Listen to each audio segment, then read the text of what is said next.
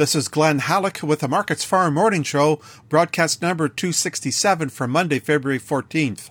ICE canola futures are weaker on this frigid Valentine's Day morning as the Chicago soy complex has lost that loving feeling. The March canola contract drops $8.70 at $1,480 per ton. The May contract falls $10.30 at $990.30 per ton. A cold shoulder is also coming from European rapeseed, but there's a little bit of support from the open arms of Malaysian palm oil. Crude oil prices are beginning to turn around after being to the downside earlier this morning. Temperatures across the prairies are forecast to vacillate between below normal to around normal this week. 3 Alberta clippers are expected to bring more snow to the region, which is still struggling with drought. The Canadian dollar is lower on Monday morning. The loonie is at 78.53 U.S. cents compared to Friday's close of 78.73.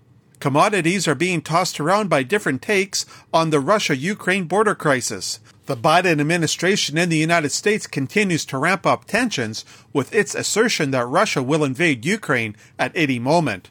But Ukraine's foreign minister says his country is prepared to make some concessions to Russia as to preserve the peace. That's said to include Ukraine foregoing its plea to join NATO.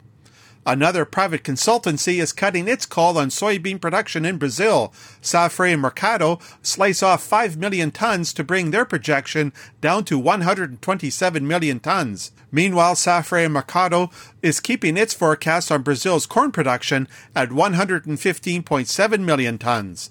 In Paraguay, the soybean crop is expected to be cut in half to 5 million tons. There's talk of Paraguay importing soybeans from Argentina in order to meet demand. Rounding off prices at the Chicago Board of Trade, soybean futures are weaker on Monday morning. The March contract slides 21 cents at $15.62 per bushel. March soy oil loses more than half a cent at 65.17 U.S. cents per pound. March soy meal gives up $7.90 at $448.70 per short ton. Corn futures are lower this morning. The March contract is down a nickel at $6.46 per bushel. Chicago oats are higher, with the March contract up 2 cents at $7.52.